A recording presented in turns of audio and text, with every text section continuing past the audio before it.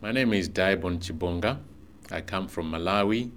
I am the Chief Executive Officer of the National Smallholder Farmers Association of Malawi, in short, NASFA.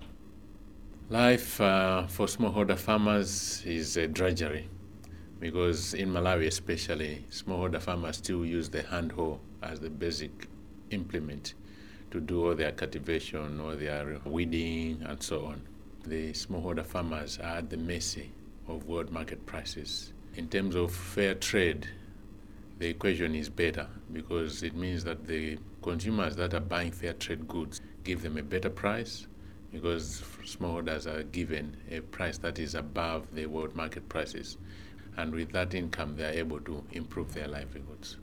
What Liberation has done is to bring in even more opportunities for the producers because producers now have a stake in the company and they have shares in the company. And the farmers know that their produce is going to be marketed to people that care about them.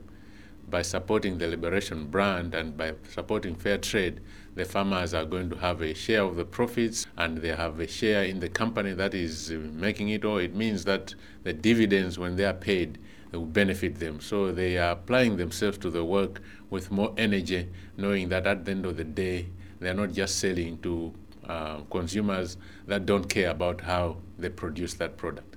A lot of farmers now are having to take care of orphans, one of the reasons being HIV, AIDS, and so on. Malaria still takes a toll, TB takes a toll. So when farmers are healthy and they are getting a good income, they can be able to take care of their families, they can be able to take care of orphans. My message to the business people, the supermarkets, and the consumers of the UK is to please buy Liberation.